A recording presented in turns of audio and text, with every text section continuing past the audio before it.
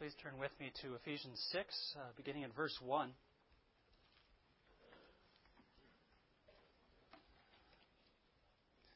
Verses 1 through 4. Children, obey your parents in the Lord, for this is right. Honor your father and mother, which is the first commandment with promise, that it may be well with you and you may live long on the earth. And you, fathers, do not provoke your children to wrath, but bring them up in the training and admonition of the Lord. Oh, Heavenly Father, in the name of Jesus, we thank you for this opportunity to look at your Scriptures, to see your truth. You called us to be your children, and you bring us up. You train us for your name's sake. Please do anoint my lips to speak your truth, and please give these, your people, ears to hear your truth, that our families may keep your ways and do righteousness and justice. All God's people say. Please be seated.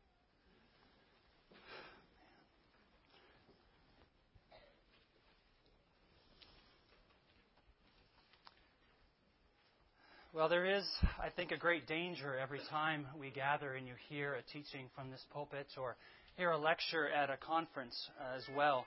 A danger that you're going to get another thing to put on your to-do list, another thing you're supposed to do, another thing you feel like you have to do, another thing you don't know how to do.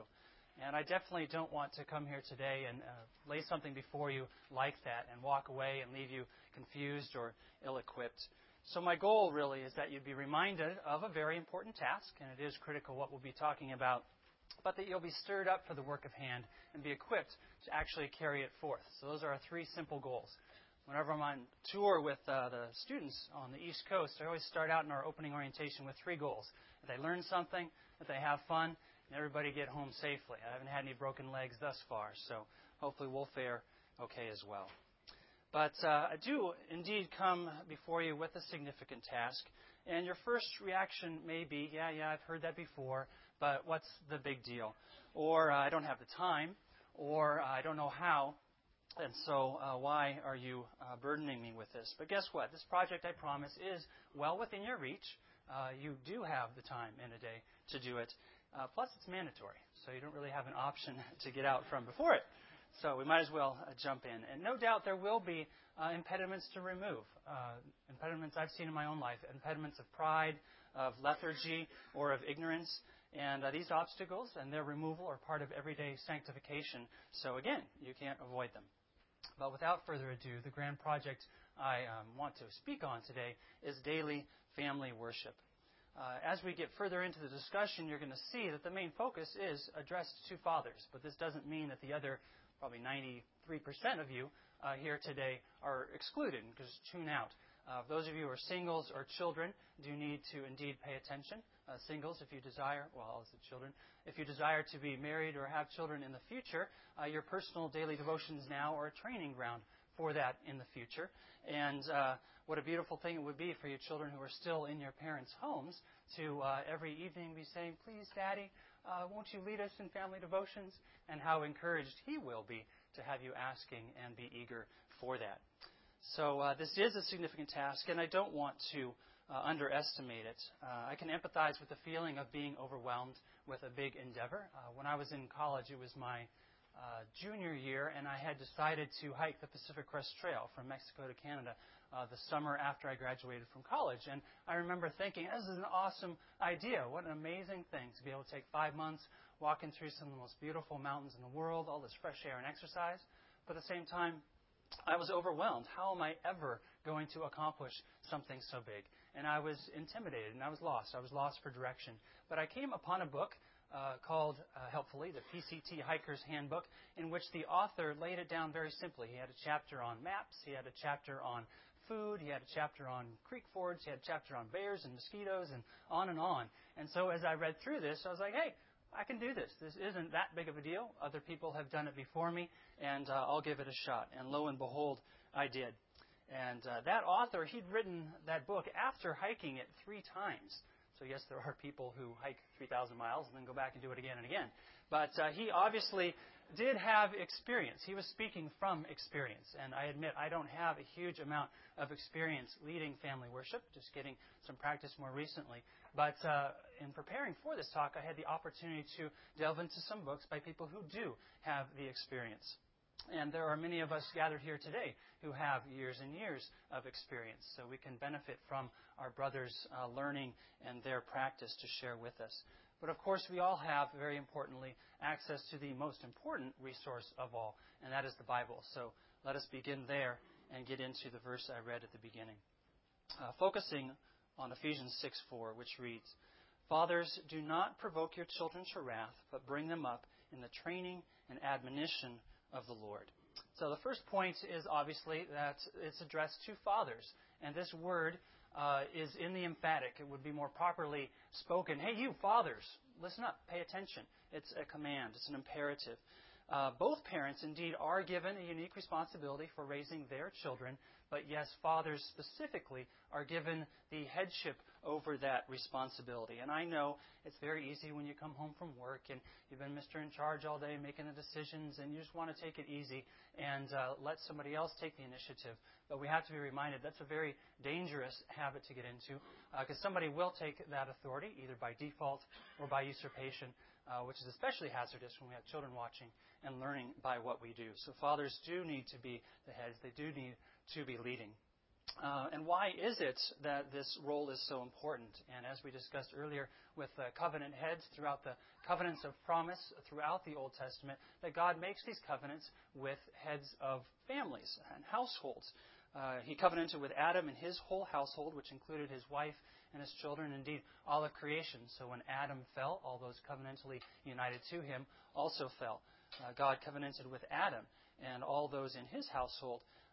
And when God then made that promise about never bringing a flood of waters to destroy the earth, all those under his headship fall within that promise.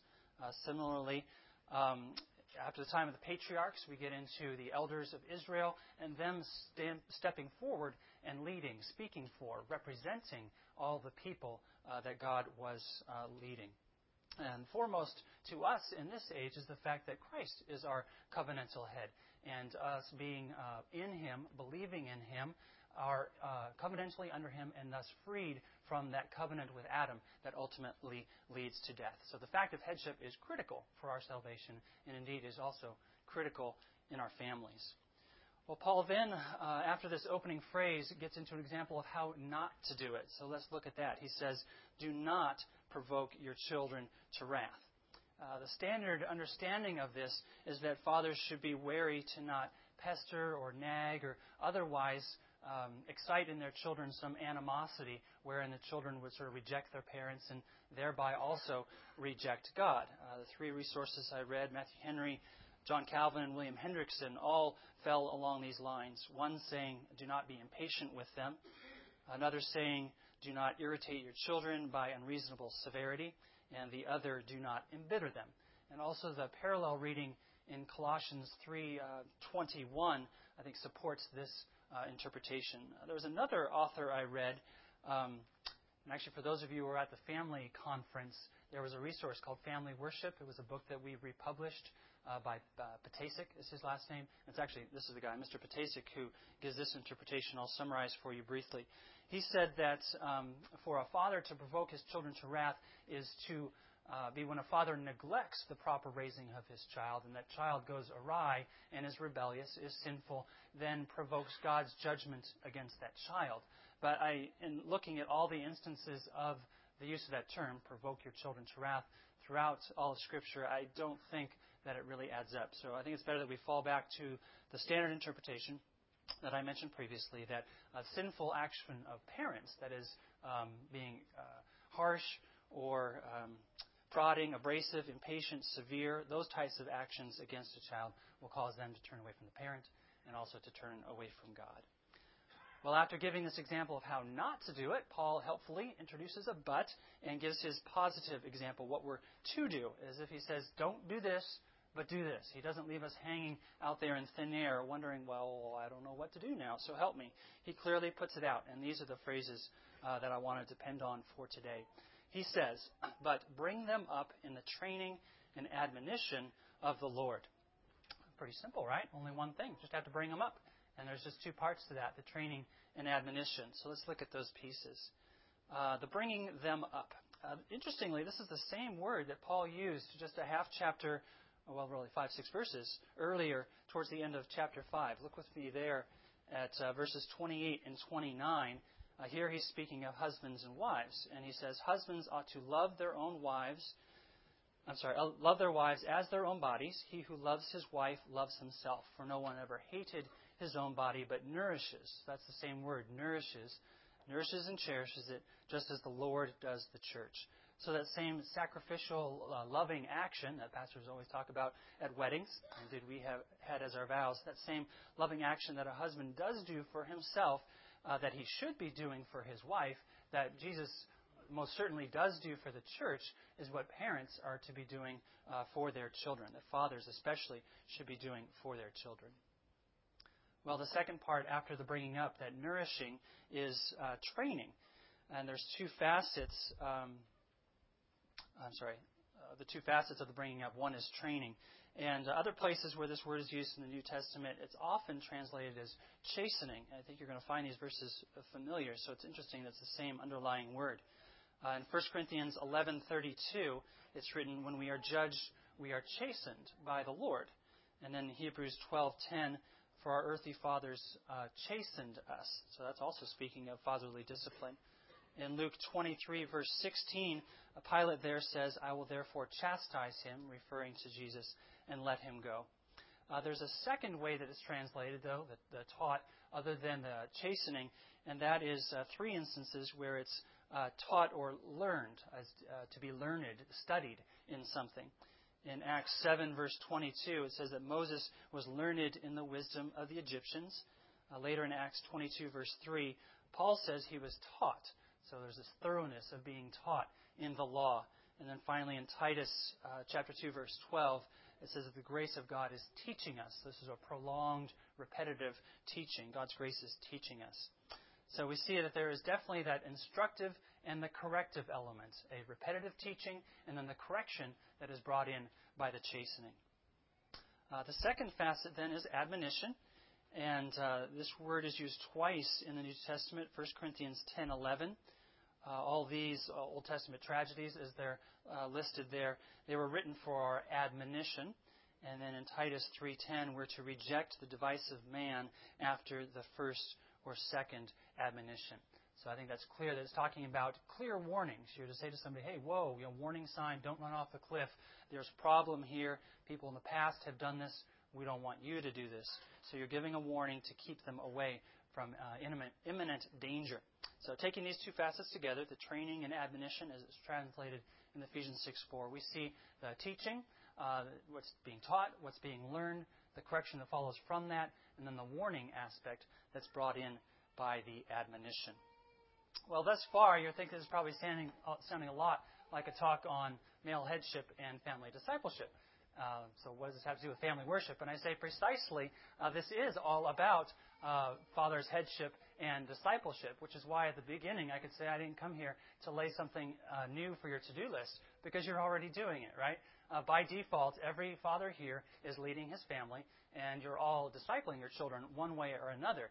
The crux of it is, are we leading appropriately and biblically? Are we discipling appropriately and biblically? And that's where the family worship really comes in critically. It's fundamental, imperative throughout Scripture, command of God, that parents, fathers, are to be discipling, to be instructing their children in the ways of God. This was the case for Abraham. It was the case for Mary and Joseph, Jesus' parents. It was the case for the Reformers, and it most certainly is and should be the case for us. Turn with me then. We'll look briefly at each of these historical examples. Turn with me to Genesis 18. This is a really amazing verse. As I came upon this in my research, I had never, I've read this bunches of times, but never seen it in this context, and there's a lot here. So Genesis 18, verse 19. God says, speaking about Abraham, for I have known him, Abraham, in order that he may command his children and his household after him, that they keep the way of the Lord, to do righteousness and justice, that the Lord may bring to Abraham what he has spoken to him.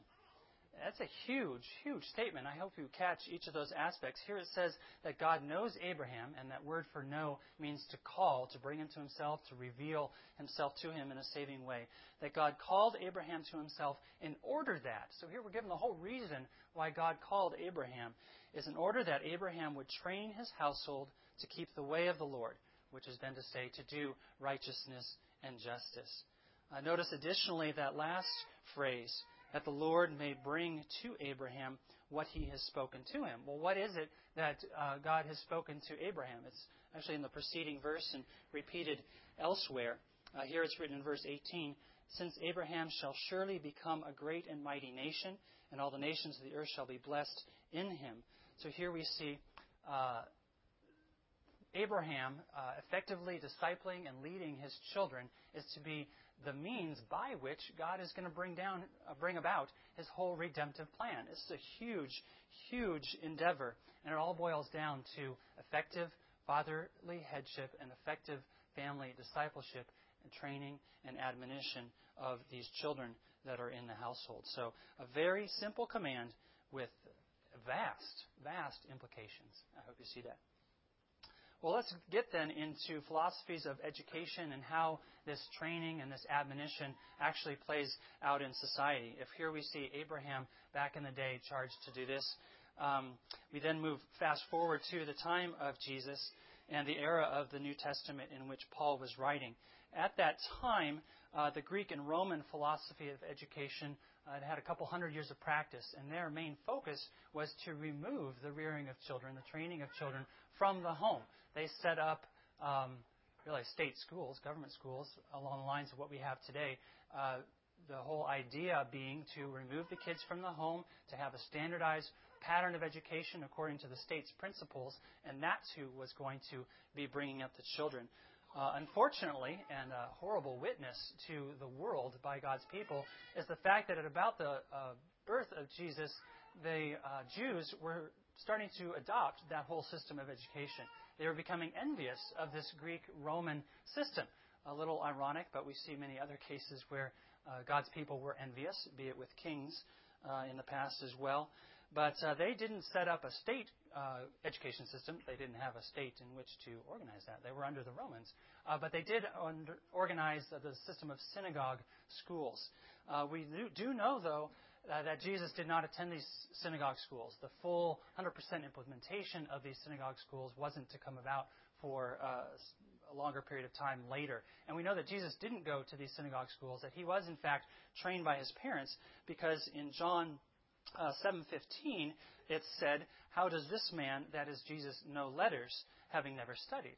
Well, and the Pharisees had never seen him in their synagogue schools. So they were saying, well, where's this guy learn this stuff? He's never sat in my classroom. But the fact is, Jesus was indeed trained. He was trained by his earthly parents. He was trained by his heavenly Father. He was definitely learned, just not in the environment of the Pharisaical synagogue schools. Similarly, the disciples that walked with Jesus, they were men of unlearned reputation. They weren't great scholars, but they were trained. They were trained by working alongside their fathers in those trades, and they were then later trained by walking alongside Jesus. And even Paul, who no doubt was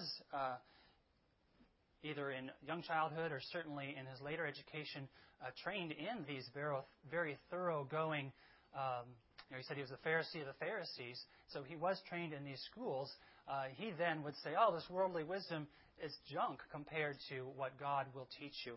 And as we see here, God's program is to teach people within the family. So even somebody who, in his day and age, was trained, I was trained in state schools, and I wish I could give up those 8 years of high school and a high-caliber UC Berkeley education for something much more valuable, just like Paul longed for.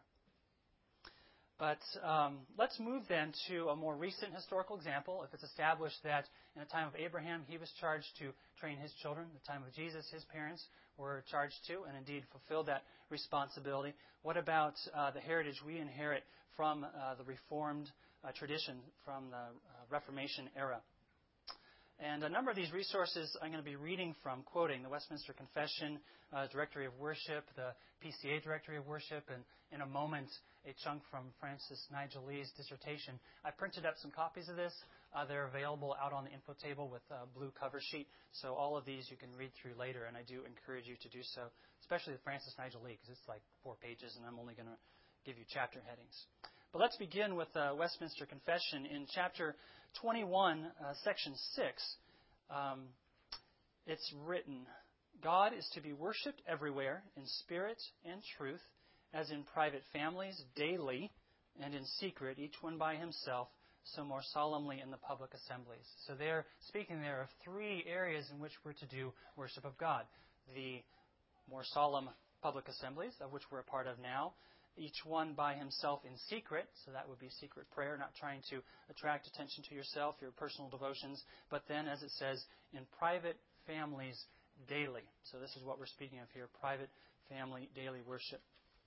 The divines, aside from the confession, also draft a number of supporting documents. Probably most you're familiar with is the larger and shorter catechisms, but they also drafted a directory of worship. And I'm going to read 2 parts to their introduction to this directory.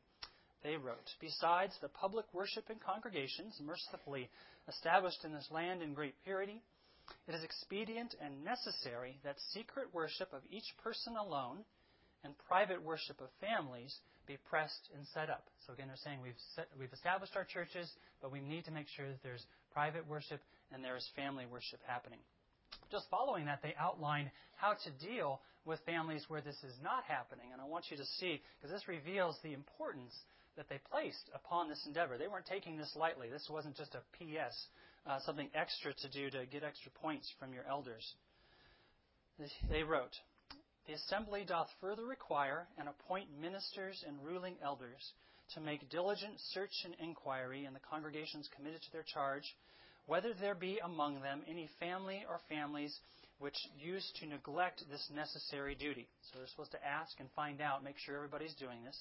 And if any such family be found, the head of the family is to be admonished privately to amend his fault, and the case of continuing in this fault is to be gravely and sadly reproved by the session, after which reproof, if he is found still to be negligent in family worship, let him be, for his obstinacy in such an offense, suspended and disbarred from the Lord's Supper. You see, this is the process of discipline, the exact same process that would happen if a person was unrepentant in adultery or in theft or lying. The exact same process if a head of household is defaulting in doing daily family worship. It's pretty significant. And just so you think this isn't just those hardcore guys back in the 1600s, our own denomination, the PCA, while not talking about the discipline aspect, they certainly do carry forward this tradition of daily family worship. It's in chapter 63, they say, in addition to public worship, it is the duty of each person in secret and of every family in private to worship God. Family worship, which should be observed by every family, consists in prayer, reading of scriptures, singing praises, or in some briefer form of outspoken recognition of God. So all the way up to our present day, the denomination that we are attached to still places a significant value on those 3 spheres of worship.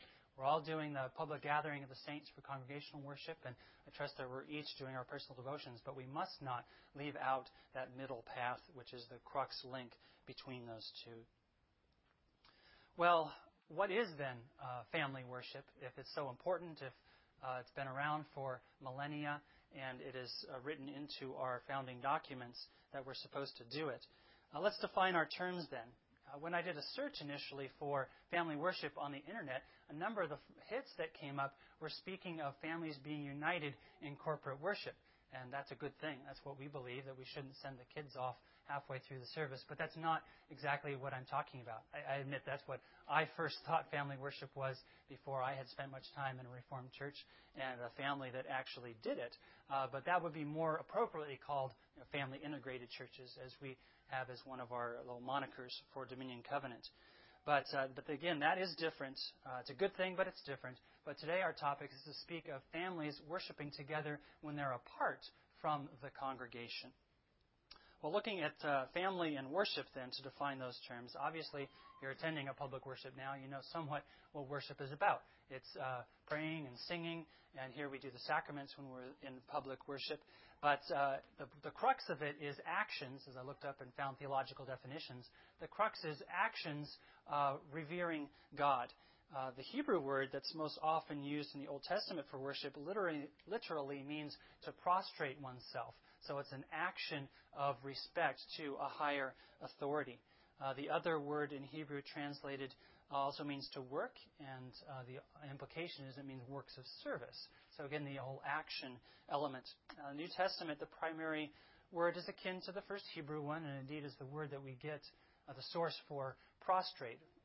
So the whole bowing down aspect. Another Greek option means to adore or revere, and another is to respect or be pious towards. So taking these all together, we see that biblical worship is the act of serving, adoring, and revering God with the heart attitude and certainly the actions of submitting to Him. Well, having established the terminology of worship, what then is the family? And this is sort of the who. You'll see on your outlines running through like a journalist, who, what, when, where, why, and how. So speaking of the who, let's define the family. I certainly don't want to digress into the modern interpretation of the family and how the secular world is really changing this, but suffice it to say that the biblical concept of family isn't just those who are related by natural birth. Obviously, there's adoption. Young people being adopted into a family, not related by any genetics, but being brought in through adoption, which is a beautiful picture of how God treats us. The second important point of the biblical command here pertaining to families is, as I talked before, the idea of headship. It's not just the children, whether they be adopted or naturally born to you, but those in your household, the headship of the household. In Old Testament times, if a slave was part of the household, they were expected to be being taught and raised up just like the children were. I know this carried through in different ways in the times of slavery in America, and it's interesting that under some of the more oppressive systems of slavery, that they actually made rules saying you're not allowed to disciple your slaves in the Christian religion, which is a horrible witness. But other places people did, and that's a beautiful thing, that in God's providence He would bring people to the light of the gospel through that. So that point of headship, whoever's in your home. So today, if you have out-of-town guests visiting, they most certainly should be included in family worship, as opposed to being an excuse not to have it. Oh, we'll just put it off. We got people here. We don't want to interrupt the schedule or make them uncomfortable. Well, that's a perfect example, perfect reason, and certainly you should continue to have family worship with them. Perhaps you have somebody renting a room in your house. They can be included as well with the permission of whoever their family head is, to make sure you're not undermining anything. But that all said, it's whoever's in your household, not just children born to you. Well, moving on then to the what. What is to be done with family worship? I already mentioned that pertaining to our definition, it's acts of service and adoration devoted to Almighty God. And I also alluded to the fact that here in corporate worship we do certain things. Those all laid out in Acts 2:42 and some other references you can look into. So corporate worship, though, is a little different. It's been a historic understanding of the church that we're not to do sacraments in private. At times you could get in big trouble for doing that. So sacraments is off the list. But the crux of it, from what I could see, and looking back at Ephesians 6:4, that the aspects of worship as we generally think of it that are supposed to translate to the home for the families are threefold. Father's leadership, that is important. Just like we have pastors or people studying for the ministry leading here, the father is to lead in the family. Instruction, and we'll get into the details of that instruction later, and fellowship. And I use the word fellowship here because that's from Acts 2:42, one of the aspects of corporate worship. And I think that is the underlying meaning of fathers and children. There's obviously a relationship there, and that's what fellowship is all about, is a relationship. So Ephesians 6:4 speaks of this threefold aspect requiring fathers' leadership, instruction, and fellowship. And you'll notice it doesn't require singing like the directory of PCA worship mentioned. So I don't think that's required. Certainly there's liberty too, and we're supposed to be singing praises all the time. And as earlier in Ephesians, it speaks of singing psalms and hymns and spiritual songs to each other. But I don't think that's specifically required every time in your family worship. But we'll get to some details of that in a moment. Well, one last aspect I left off of explaining to you in our key verse, Ephesians 6:4, is that last clause of the Lord. And obviously this is critical. And it teaches us how it's the first part of how we're supposed to do this training and admonition. We need to be pointing our kids to God Otherwise, we're training them to be looking to something else. So how else can this telling our kids about God be done without the use of the Scriptures? It's the Scriptures that reveal God to us. So training our kids in the nurture and admonition of the Lord means using the Scriptures. So that's the fundamental aspect of how this nurturing, this training and admonition is to happen. And certainly there's lots of good resources out there. I know in my past personal devotions, I've used other books written by people, and it's good to learn from the wisdom of God's saints throughout the ages, but that should never be a substitute for the underlying importance of the Scriptures, using them to explain or enlighten some angles that we don't see, but not to use those as the sole focus. So Scriptures, training and admonition of the Lord, and the key thing that reveals the Lord to us being His Scriptures and His Spirit. Well, this then leads to how. How do we train and admonish in the Lord? How do we nurture and warn from the Scriptures, if I've convinced you that that's so important? And here's a place where you may indeed get overwhelmed and say, well, easy for you, Mike. You're studying to be a pastor. Your whole job is to study theology and learn how to do these things. Easy for you. How am I supposed to do that? Or look to Pastor Kaiser. He's been doing this for 40 years. He's the expert. He's got all these degrees. And I could never do anything like him. But since I'm fairly certain that you're on board concerning the male leadership and the importance of the Scriptures, let's spend a bit more time on the issue of how, so you don't feel overwhelmed and thinking, oh, woe is me, I could never do what they do. Which would be ironic because I don't do anything that spectacular. But first, remember that teaching is not just a lecture. In Scripture, there's many different ways that Jesus taught. It came to my mind, well, one example where he just sat everybody down and talked to him was the Sermon on the Mount, right?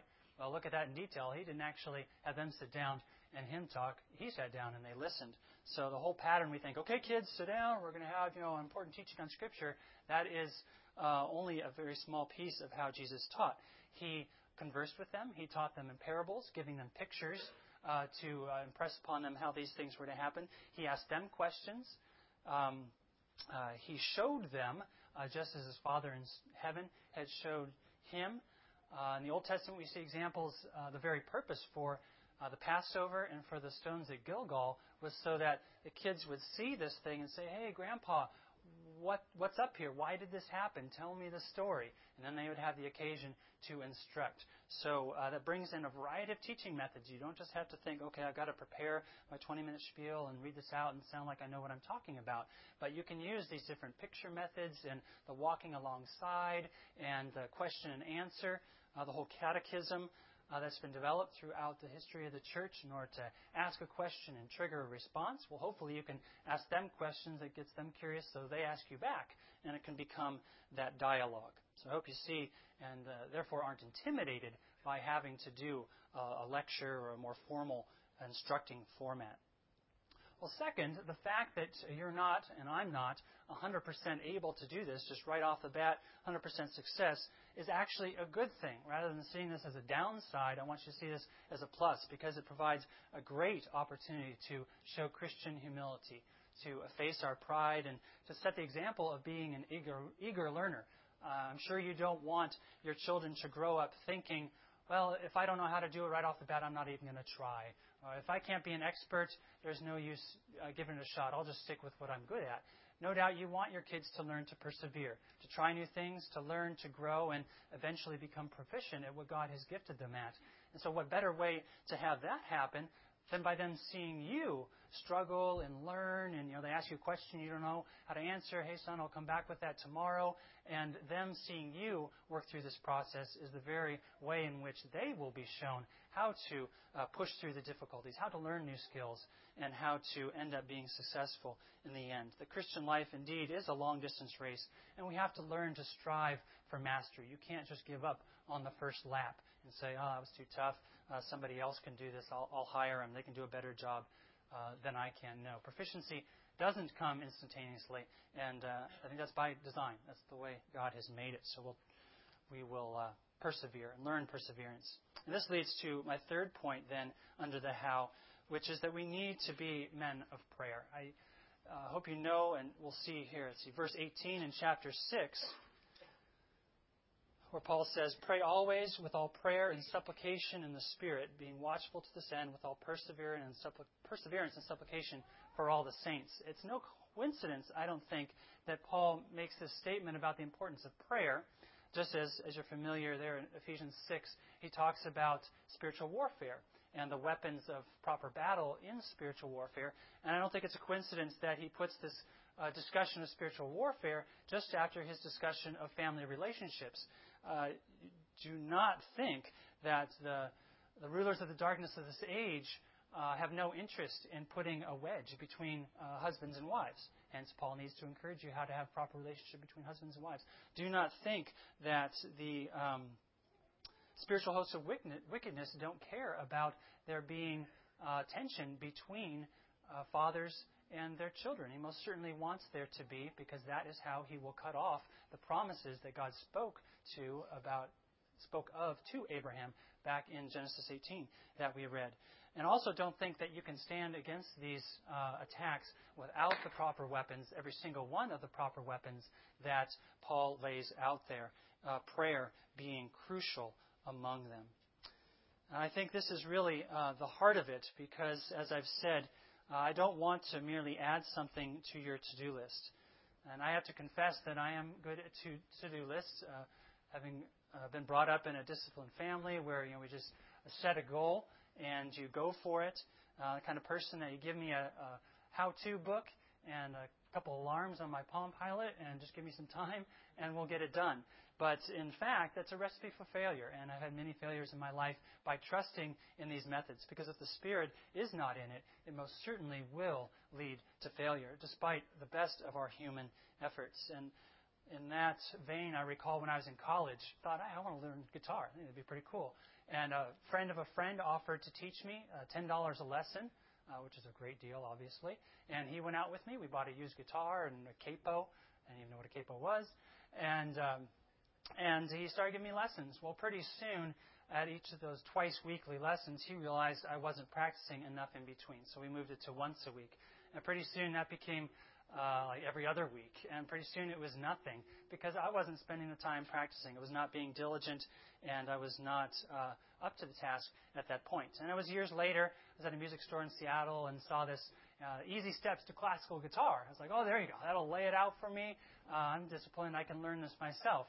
Well, sure enough, after a couple of weeks, the book and the guitar were gathering dust. And all the time I lived at the Kaiser's house, it was sitting at my bed. And it was only at the end of that time that I started practicing a little more. Because now I have a real use for practicing guitar. I want to be able to lead people in worship, lead my family in worship.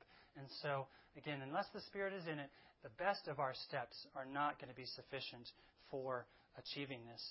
And all this thought of depending on my own strength was because I thought I had success in the past at doing that. The fact that I learned how to bake and that I was successful in high school and college, the fact that I was able to do 2 long hikes of 3,000 miles each, I thought, hey, I was able to do that, I can do this. But the fact is, as I look back in hindsight, that God had graciously given me that scholastic ability in high school. That wasn't my own invention.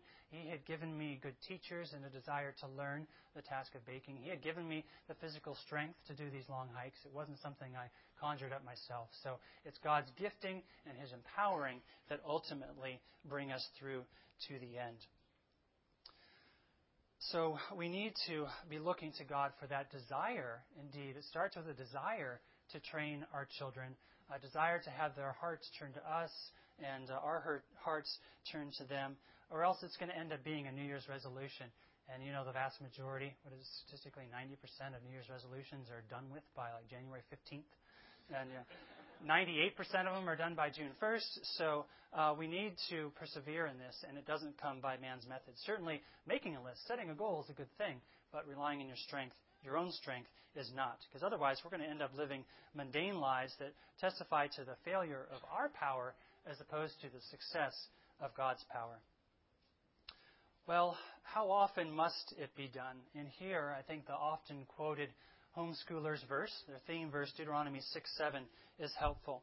And that reads, as you're no doubt familiar, "You shall talk of them when you sit in your house, when you walk by the way, when you lie down, and when you rise up." And there's 2 approaches that interpreters have taken to this. The first is to say that when you sit, when you walk, when you lie down, when you rise up means all the time. what time of the day, what activity of the day doesn't fit into that. So we're supposed to have a lifestyle of worship and of leading our families. The other interpretation takes the when you lie down and when you rise up to mean evening and morning, and hence twice daily family worship. And I think the truth lies in the convergence of both of those principles. Again, our whole lifestyle should be one of discipling our children, a whole lifestyle of worship. There's nothing that comes up throughout the day that isn't a good teaching example, either say what to do or what not to do. But at the same time, to make it a goal and succeed in that goal of having a fixed time of worship with our families, morning and evening, on top of that whole lifestyle of worship is important. And again, it's what the historic church has taken this to mean. And it is, as I impressed upon you, the whole means by which God will raise up godly families. And I ask you, do you check the weather every morning and evening to see what the road conditions are going to be like this time of year?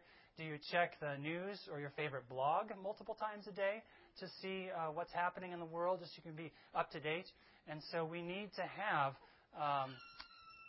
the whole activity of being imbued in God's Word with our families. Again, not just by ourselves, but with our families, bringing our hearts together needs to happen as frequently as we do any of those other mundane activities. It's easy for us to speak deprecatingly of those Sunday morning Christians who only think of God once a week during their merely 60-minute a day worship services, and here we come for 90 minutes, so we're really ahead.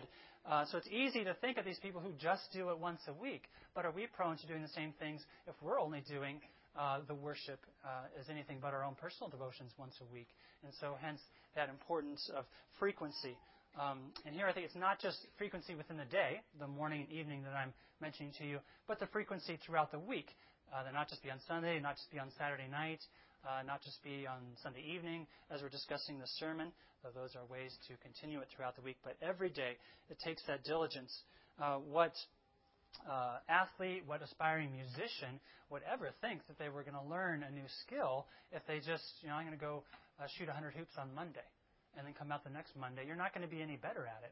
It's got to be repetitive. It's got to be day to day.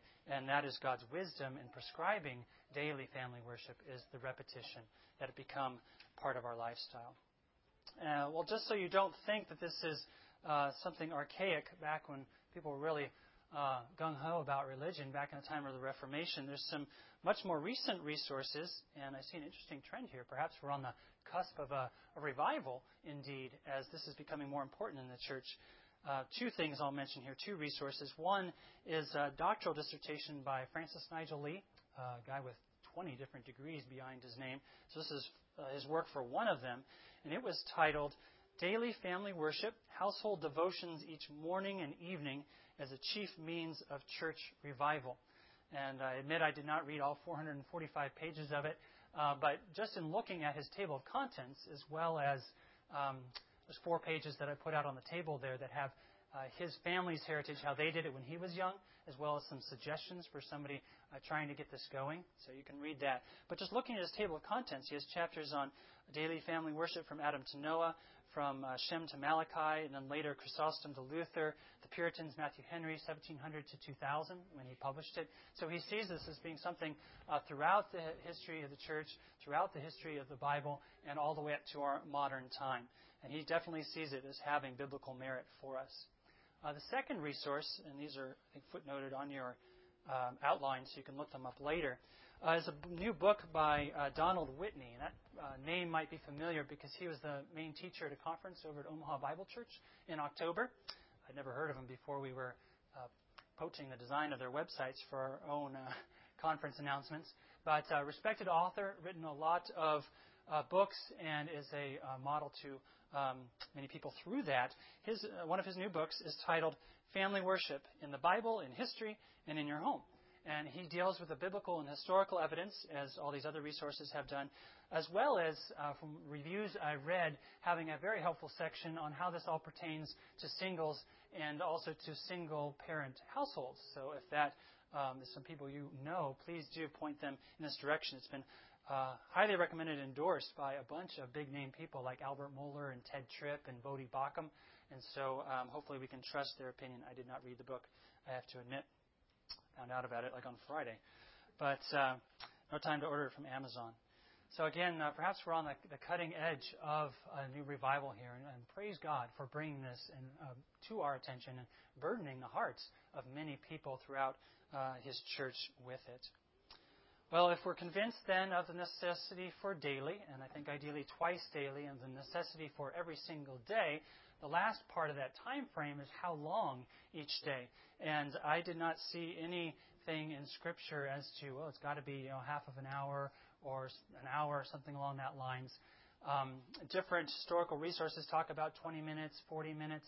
You all heard Kevin Swanson at the conference speak of his dad was very diligent and 40 minutes every morning. He must have had a military background because it sounded pretty precise. But I don't see that in Scripture.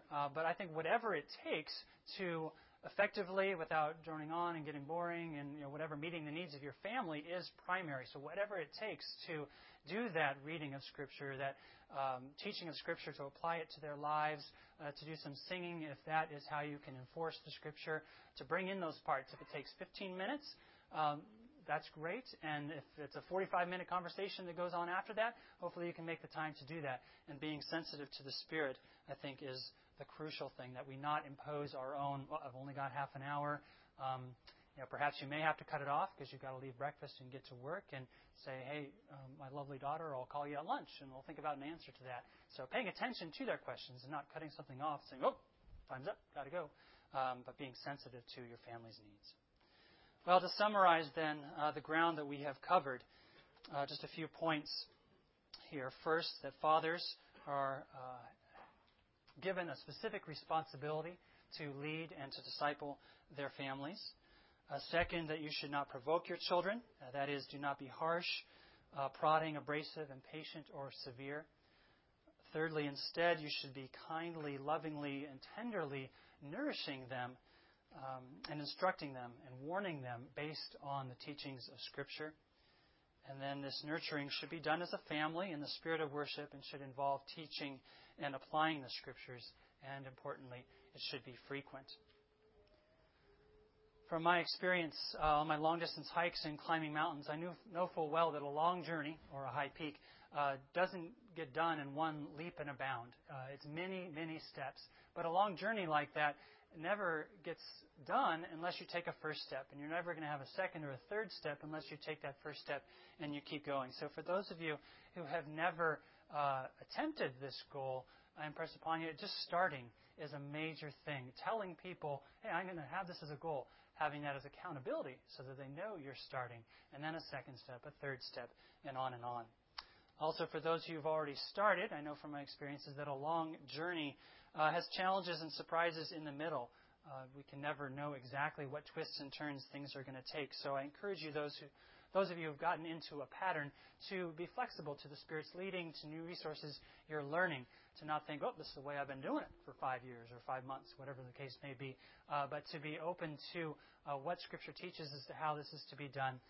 We, of course, are to be primarily looking to the traditions of God taught through Scripture and not the traditions of men. So be discerning in that aspect. And finally, to those of us who are in the middle of it, and to those of you who have been doing it a long time, I encourage you to hold fast with endurance and don't be bogged down in the details, but always be reminded of the goal and the journey. It's a long journey. This is never done. I don't think it's entirely done even when your kids are out of the home, because you'll have the opportunity to be having them over for family occasions. You have the role as grandparents, so this is a long-term task.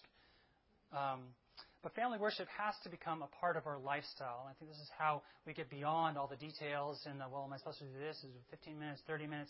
Is that it has to be a lifestyle thing. It has to become as natural as getting your car keys and your cup of coffee on the way out of the house to go to work. It has to be as natural as doing the dishes every night after dinner. It can't be something tacked on. It has to be fundamental to your day. It has to be something you look forward to, something that the day is just, something's wrong here, we didn't do it. It has to be a part of your life. And this, it becoming part of your lifestyle is what happens when we're living in the face of God, coram Deo. When we see Him face to face someday, we will have to answer to Him for how we conducted our families. And think of it this way, Jesus, who is our primary example, He discipled 12, right? Well, you don't have to disciple the whole world. You just have to disciple your children.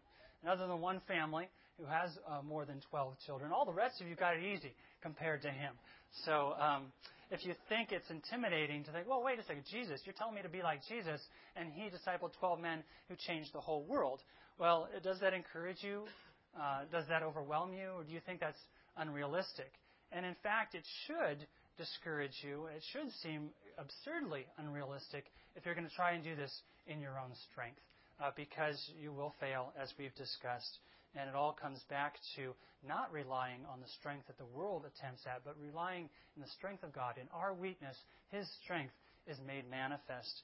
And we do need to be down on our knees and humbly asking God to turn our hearts to our children's hearts to us, just as He has graciously turned our hearts to Him, our Heavenly Father, that He would give us the wisdom to teach them, a schedule to have the time to do this, and that this really is the heart of the gospel, that through Jesus all things are possible, things we can't do, foremost pleasing God, and then all the things that as Christians are part of pleasing God, that He graciously provides His Spirit so that we can do it. And indeed, this is a serious business, raising children, discipling them, leading family worship, being that spiritual example to them. But praise God that He has given this task to those to whom it should matter the most, their parents. And as such, you cannot shirk this responsibility. You certainly can't avoid this duty. We're all going to lead our families one way or another. We're going to disciple our families one way or another. Some will disciple our families well, and some will disciple them poorly. Some will disciple them in righteousness. Some will disciple them in worldliness.